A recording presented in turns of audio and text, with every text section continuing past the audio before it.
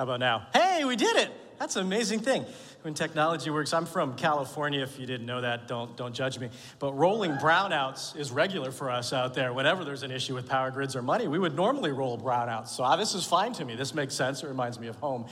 I want to add my thanks and my appreciation for moms. And I know it's weird that we contain it to a day. I don't think it's contained to a day. I think regularly we are incredibly, hopefully thankful for our moms, and especially moms in the room or watching online.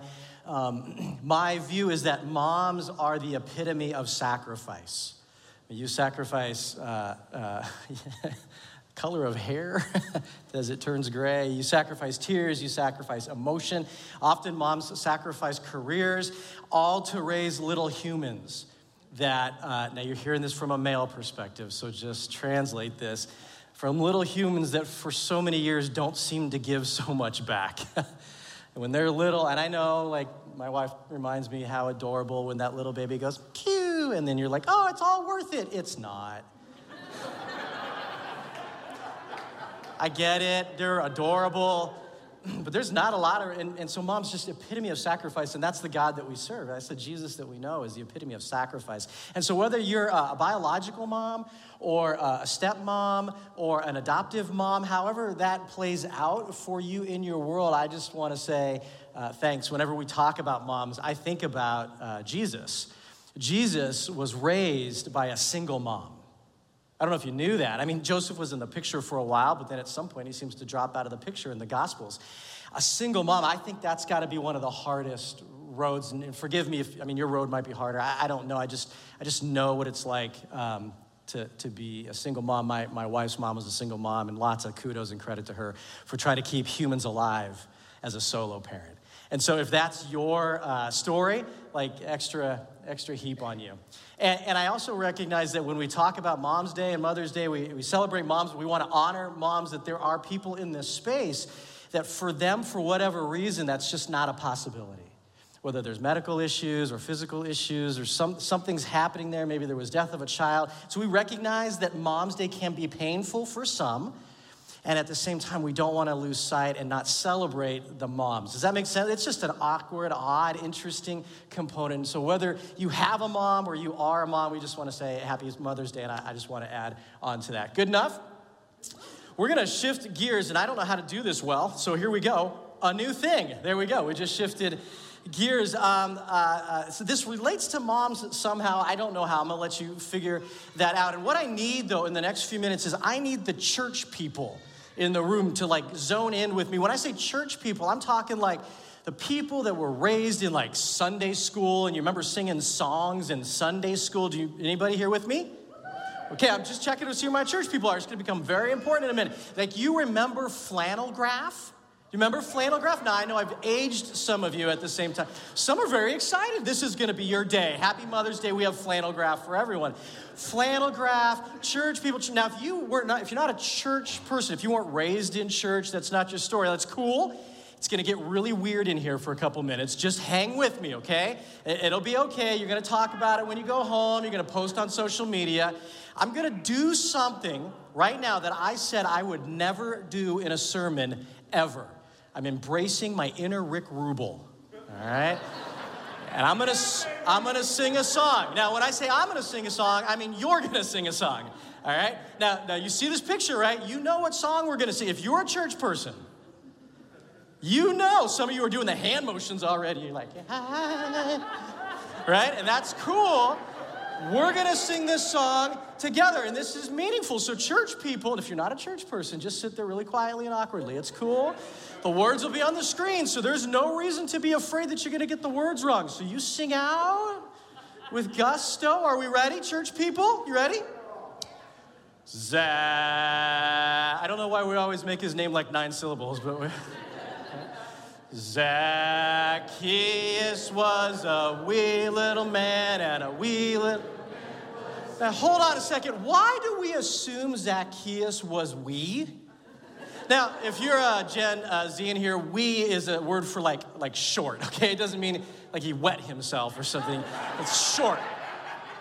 Zacchaeus, why do we think that? Have you ever asked that question? Does the Bible actually tell us That he was short? Okay, so wee little man was he. He climbed up in a more tree for the Lord he wanted to see. Now, hold on a second. The song does not tell us why he wanted to see Jesus. This is weird. Like, why? Like, you just wondering if he had the longest beard? Were you just wondering, was Jesus real? Like, these songs are cool, but they leave so much out. I have so many, okay, whatever. Lord, he wanted to see when the Savior passed by that way. He looked up in the tree and he said, Zacchaeus, you come down. Why do we always make it like Zacchaeus broke into Jesus' backyard and climbed his favorite tree? We always say it like, Zacchaeus, you come down. My gosh, what a horrible day. What a horrible song for children.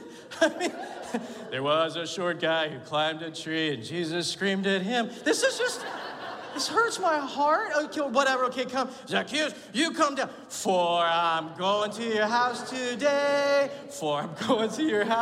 That's just weird right there. We have another verse. I don't know if anybody knows the final verse. It goes, Zacchaeus was a wee little man, but a happy man was he. For he had seen the Lord that day, and a happy man was he. And a very happy man was he. How is it that he's a happy man? He climbed a tree, he got yelled at for it, he was forced into hosting an impromptu dinner party, and, as we'll learn in a minute, people start calling him names. This is a weird song. Now, if you've never heard that before, you're welcome. And let's jump into the text. I want to look at Luke chapter 19 this morning. It's where we get this story. And honestly, most people are probably familiar with this story, whether you've never been in church before or you grew up in a Sunday school environment. Most people have heard the story of Zacchaeus. And we have this picture in our head, and maybe you had the play set as a kid. But I want to look at the text and in the process see a few suggestions for this thing that we call evangelism. Like, we started this series last week, we're calling it Who Cares? And it's focused on something that we call evangelism, although we're steering away from that word because that word really does have, in 2022, a lot of baggage that goes connected with it. Matter of fact, we talked last week about often it means making people a project, which is the exact opposite of what we want to do. We want to love people enough that we share the beauty of Jesus with them. And sometimes when we think evangelism, we have old tapes playing in our head. When I was a kid, I was in fifth grade. I was at a Christian school, and one of the things that we had to do in this school is we had to go evangelize the neighborhood. And so they would send me out with another little fifth grader. We got this cool training of these little things that we were supposed to say. This is the 80s. You could just send people out into the neighborhoods, and if the kids came back, fine. If not, fine. We'll make more. But so they'd send us into the neighborhood and we'd knock on strangers' doors. I'm not making this up. This is really my thing. We'd knock on strangers' doors and then we would try to start into I had my little sentence and my buddy had his sentence. And this, I think the thought was the poor person wouldn't slam the door on two adorable fifth graders. They will. And as much as I kind of joke about this story, it is somewhat scarring to me. I remember that as not a pleasant experience. I hated it. I remember being sick a lot on those days when we were going to go evangelize the neighbors. So we sometimes think of evangelism in these terms that really isn't what it is. And so we want to look at that and maybe this morning have some thoughts on that. Just so you know, too, I'm going to use the English Standard Version of the Bible this morning.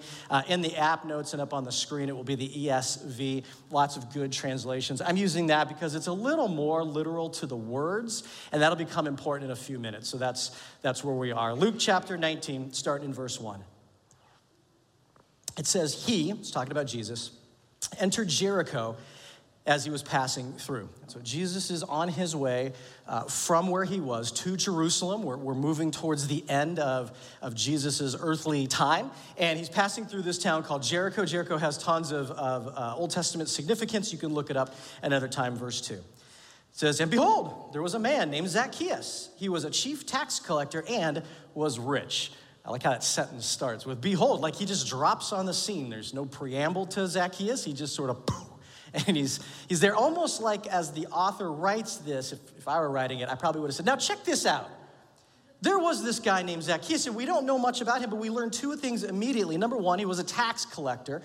Tax collectors were Jewish men who made their living by helping Rome collect taxes, really collecting taxes for Rome. Jews hated Rome. Rome overtaxed the people, and a typical tax collector could make a little extra or a lot extra money on the side by overtaxing the overtaxing and keeping the rest for themselves. So they were hated by the other Jews. They were seen as traitors, like they were not liked, they were not respected, they did not get invited to dinner parties. So we learned that Zacchaeus is a tax collector, but not only a tax collector, he's a chief tax collector. So Zacchaeus sat at the top of the multi-level marketing concept, and he really made his wealth off the backs of the other tax collectors. And apparently, he was pretty good at it because it says that he was rich. He had a bunch of dough. Verse 3 says, and Zacchaeus, he was seeking to see who Jesus was, but on account of the crowd, he could not because he was small in stature. So he ran on ahead and climbed up into a sycamore tree to see him, for he was about to pass that way. This is where it gets interesting, because this is where often Bible translations will tell you that Zacchaeus was short. But the language says that he was small in stature. It could certainly mean that he was short. It could mean that, but it could also mean strength. That word stature is often translated strength. Matter of fact, in Luke chapter 2, verse 52, the author Luke is talking about Jesus, and it says, Jesus grew in wisdom and stature and favor with God and man. And when he says stature, many Bible translations, most of them, translate that word strength. So Jesus grew in wisdom and strength, and it's not that it means wisdom. Jesus grew in wisdom and tallness. I don't think they were just referring to Jesus' height when he says stature or wisdom. Jesus was a tall guy, right? But there is more to this word than sometimes we get from just a song. It could also link back, this concept of stature, it could link back to the comment of Zacchaeus' job in being a tax collector. And so it means this idea of reputation, his standing in the community, how other people saw him, that his reputation, respect, influence in the community was really not very much. So something in there is this picture of Zacchaeus. Not just that he was short, maybe he was, but probably I think there may be more going on there. But whatever it is, Zacchaeus can't get into a position where he can see Jesus because the crowd keeps elbowing him out of the way. So he sprints ahead of the crowd, which kind of makes me think he probably wasn't a really short guy because, it has sprint. Anyway, and then he climbs up into this tree, which also makes me think he probably wasn't super short. That seems really difficult for really a short guy. I don't know. He climbs into this tree so he can get a good view of what's going on, and we get to verse 5, which is where the story gets really great, and there's not one single line in the song about this part here. Verse 5 it says, and when Jesus, well, I guess there is sort of a line, but it's a weird line. And when Jesus came to the place, he looked up, and he said to him, Zacchaeus, hurry and come down, for I must stay at your house today. There's four words you got to notice in that little sentence. It isn't much more than 4 words in total, but there's 4 words you have to see there. Looked up, that's really one word, but looked up, hurry, must, and stay. See, when I always sung the song, I always thought Jesus was like, hey, I'm hungry, let's go to your house. And it was kind of this like, I don't know, after, yelling at him about coming down, it's like, I'm going to your house. But this is just interesting, the language here. Looked up, Jesus acknowledges Zach. Right, an entire crowd nudged Zacchaeus out of the way, wouldn't let him in, actively ignored him. But Jesus stops as he's passing through and makes eye contact with a guy who maybe hasn't had eye contact for years.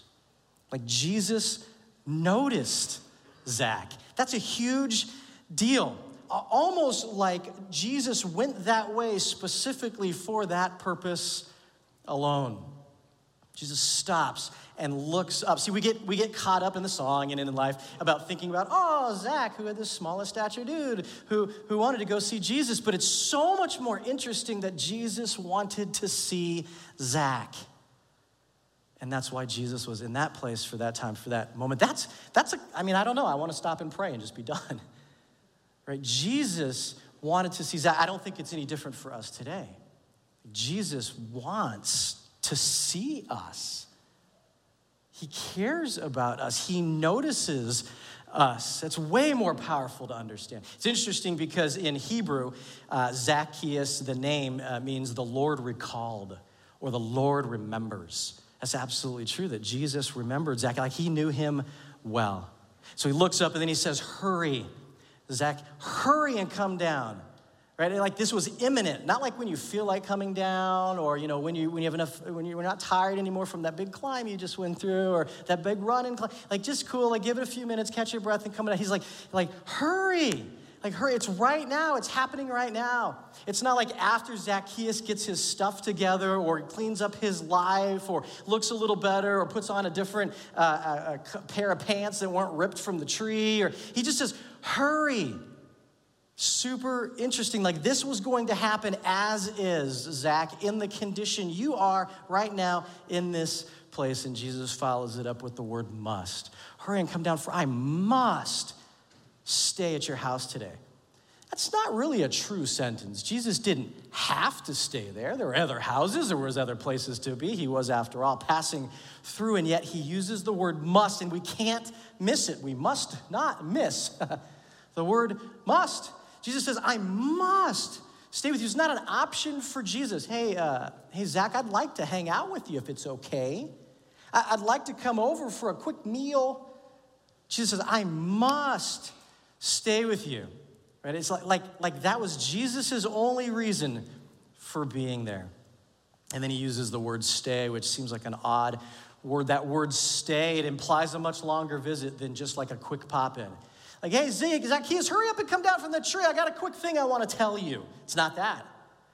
So hurry up and come down from the tree, for I must stay with you today. The word stay is often translated in our Bibles, abide or remain. And I don't think Jesus is like, hey, I'm going to live with you now, so clean out the basement. Although in a minute we'll see some spiritual stuff that goes on that might indicate that there was something a little more permanent about Jesus. But this idea is that Jesus planned to linger with Zach at his house with him. It wasn't just a quick pop-in. And we get down to verse 6.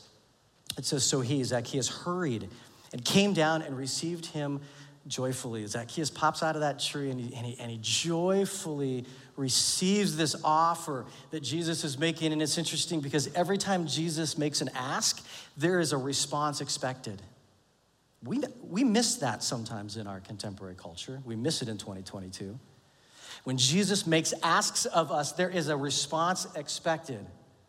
I don't know that response is like, well, hold on. Well, I'll think about it tomorrow. I'm really busy today. Zach probably had a lot going on. I mean, he had to get out of the tree after all, right? And yet he responds. Verse 7, we see what that looks like. It says, and when they saw it, they all grumbled. He has gone in to be the guest of a man who is a sinner. Who's the they?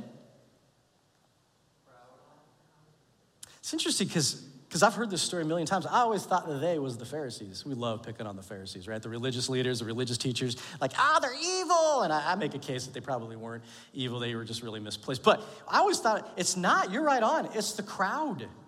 The crowd that moments ago had been elbowing Zach out of the way, had, because of his small in stature, whatever that was, condition, they just were actively ignoring him. They weren't interested in this less than dude. All of a sudden, Zach has become the center of attention, the spotlight, as he pops out of the tree, and he's there in that moment, and Jesus says, I must stay with you. And the crowd starts grumbling. Grumbling is this concept of indignant complaining. They're looking at each other and they're like, why that guy? Why that guy's a sinner? I want a piece of junk. I'm way better than that guy. Why my house is cleaner, it's bigger, I have more food. I don't know what they were saying, but I think it's bred in a sense of jealousy because they had decided who Zach was and what he was about. How on the planet could Jesus come to a guy like that when there's guys like me around? You see the picture? See, these people thought they were better than Zacchaeus. They're ticked off because Jesus would give time to linger with that dude over them. And I think somehow this drives at the heart of why often we don't evangelize, why often we don't share the beauty of Jesus with others. Sometimes we use phrases like, well, I can't deal with that person. You know that person, you know that person. You have that person in your head already, right? The person at work, the person in your family or friendship group, the person in your neighborhood, like, I can't deal with that person, man. Like, they don't deserve my time. I'm not going to waste my time on them. They are just fill in the blank. Like subconsciously, sometimes we just believe that I'm better than they are. And we'll come back to this in a minute. Let's get to verse 8. I want to finish the story. I don't want to leave you hanging. It says, and Zacchaeus stood and said to the Lord, behold, Lord, the half of my goods I give to the poor, and if I've defrauded anyone of anything, I restore it fourfold. This is complex because I've, again, always heard, and I want to submit it, maybe it's right. I'm not so sure anymore, but maybe it's right, that this is what Zacchaeus promised to do in response to Jesus noticing him and wanting to spend time with him and go to his house and whatnot, that Zacchaeus said, I'm going to start doing these things. I don't think the language leans towards that. I think the language leans towards this is what Zacchaeus was already doing. Now, this is where you guys get to be like the Bereans, go home, figure this out, and see how off base Chris is. Check it. It's interesting because if it's true, I think that it is, that this is what Zacchaeus is already doing, not something he's going to do in the future, but rather it's present tense. He's really saying, Lord, I already am giving half of my stuff to the poor. The crowd says I'm a sinner, but I'm already giving half my stuff to the poor. And if anybody feels like they were cheated by me, I pay back fourfold what was owed. This is maybe really Zach defending himself against the accusations of the crowd. In essence, saying, what sinner? I already give away half my stuff. I already pay back anything that they may feel like they were cheated. This would have been a staggering statement on Zach's part. See, the Jews at the time had a lot of laws that governed what they did and feelings and senses and how they were supposed to interact in certain scenarios. And they felt like giving 20% of your stuff away through tithes, through offerings, through generosity was hugely generous. Over the top, 20% was like, oh my gosh, name a room of the church after that guy, right? And Zach is saying, I already give 50% of my stuff away. In the Jewish law, they had this concept in Latin, we call it lex talionis, but it translates to like eye for an eye. This was a Jewish custom that the punishment fit the crime, that the idea that of what you did wrong, you would pay back the same in kind, maybe a little to make it right, but really a good proportion. And Zach is saying, like, not only do I pay back, but I pay back 4 times the amount if anybody feels like I've cheated them, which was interesting because the beginning tells us that Zach is rich, so I'm going to suspect that if I'm right, he's not doing a lot of cheating, otherwise he'd be incredibly broke if he's paying everybody back 4 times what they think they owe. He may not be doing a lot of cheating or none at all, and it's just interesting because if this is true, then this dude is far from a sinner.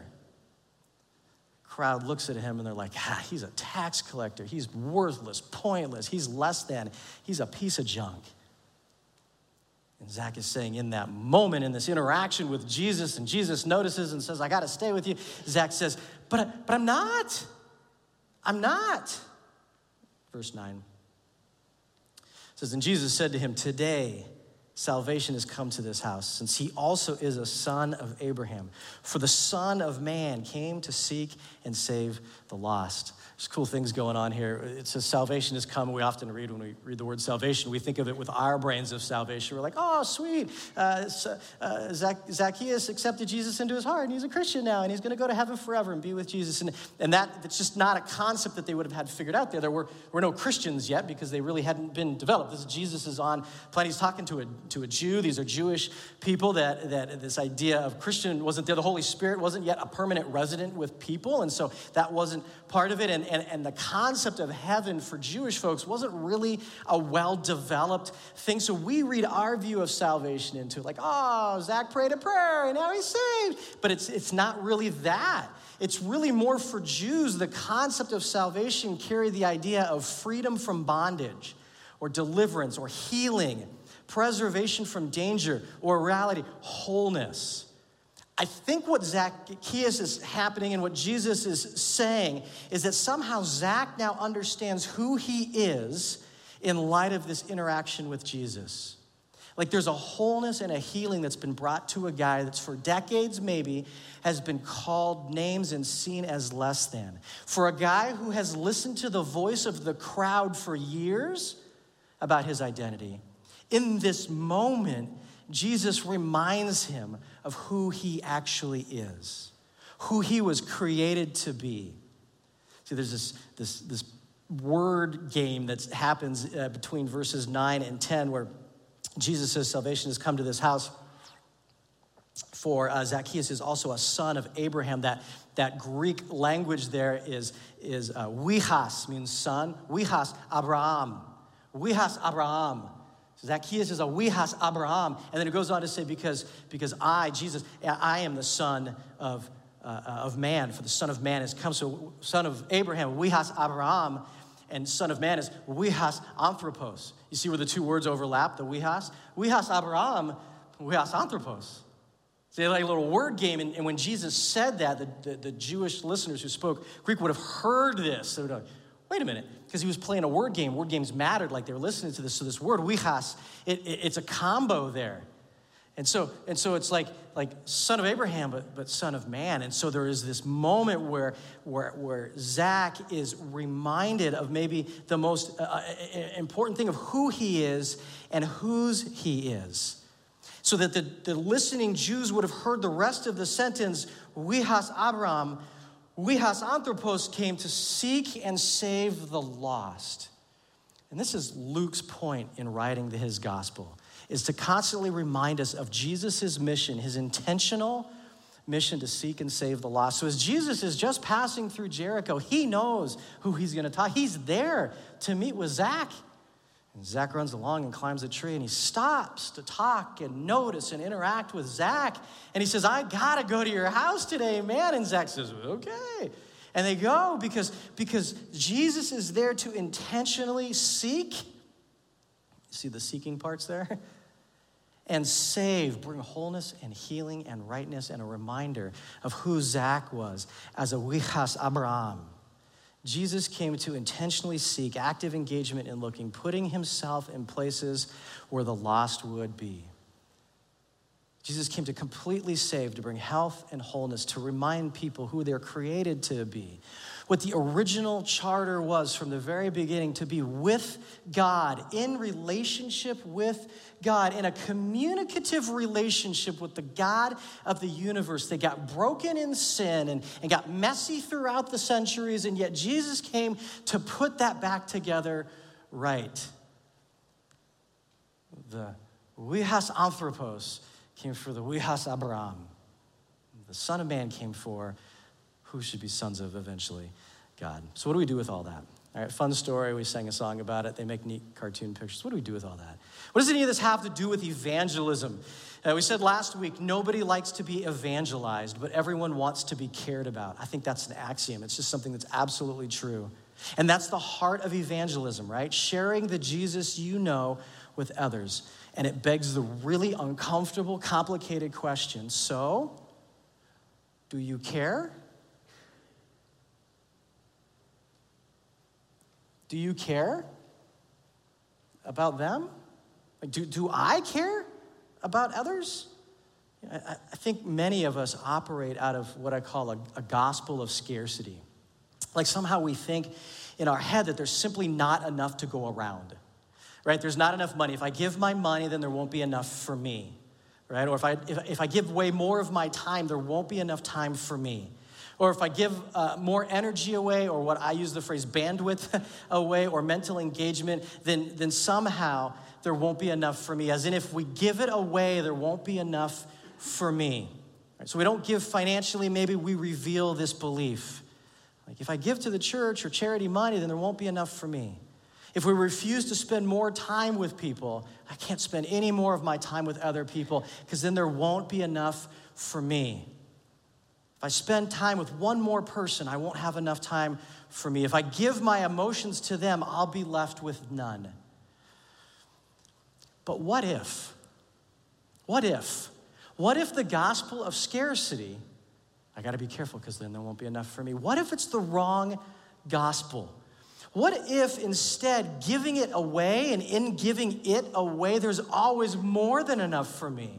What if I crafted my life in such a way that I give from the overflow and the overflow never stops? Or what if I buy into instead a gospel of plenty? A gospel of plenty, which says there's plenty to go around. There's plenty of money. There's plenty of time. There's plenty of energy where God continues to expand your capacity. And in the end, even more flows through you. Not a gospel of scarcity that says, if I give it away, there won't be enough for me. Or instead, it's a gospel of plenty that says, I can give it away because I know that there's more than enough for me. Like, guys, I want to believe, Jesus, I believe, help me in my unbelief. I want to believe in a gospel of plenty. But I catch myself using phrases from a gospel of scarcity. Is anybody else with me? Me. This is me. I catch myself saying, I don't have time. I don't have energy. I can't take another person's issues. Is a phrase that comes out of me too often. I don't have any more room in my world for more relationships. That's a wrong gospel. Maybe for you it sounds like, I don't know what to say, or I don't know how to talk to people, or I'm not very versed in the Bible, or I'm not a very good example of a Christian. Wrong gospel. And I want to pause here and offer a mental health caveat and a caution here.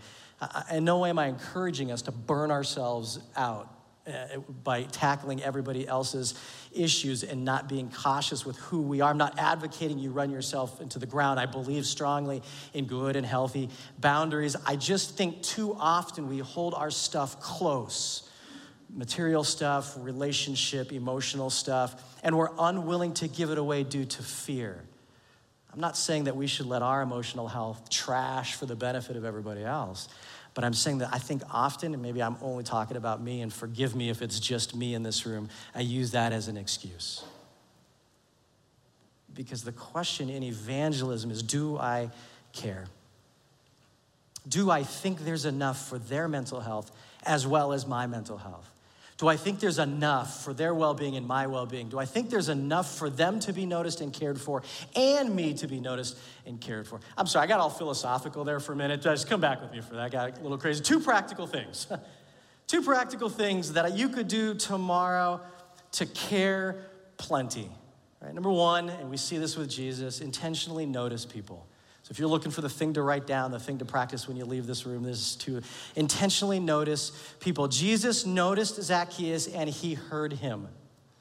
We are terrible listeners. As a culture, we stink at listening, and I want to consistently advocate that we become better at listeners. One way you do that is you become a great question asker. Become a great question asker. And you're asking questions, not so you can just tell them that you have a better story and you're trying to get to that, but you're becoming great question askers because simply for the sole purpose of knowing the other person and caring about them. Jesus was this master question asker because he cared so deeply for people. So intentionally notice people. Here's the second thing I would say. Ready? Eat. I know, you're excited about this one. You're like, wait, did he just say eat? Yep, he said eat. Eat with people. Be intentional about planning time where you can linger with people. In our world, that is kind of the eating concept. When you go for a meal, you tend to linger over it. Plan time to sit down with a person. How many times have you caught yourself saying, hey, fill in the name, we should grab coffee sometime. Hey, we should grab a meal sometime. Hey, it would be fun to go grab lunch. And then nothing happens. Amen? So what if you just got better simply that when that phrase comes out of you or them, hey, we should go grab lunch sometime, you go, let's plan it right now. And you pull out the device that I know almost all of you have in your pocket that has a calendar on it that will allow you to know what is going on with your days, and you actually plug it into the calendar. And some of you have incredibly, ridiculously busy lives, and so you're planning it out for 4 weeks from now. But that's fine. It's on a calendar. Like, what if we just did that?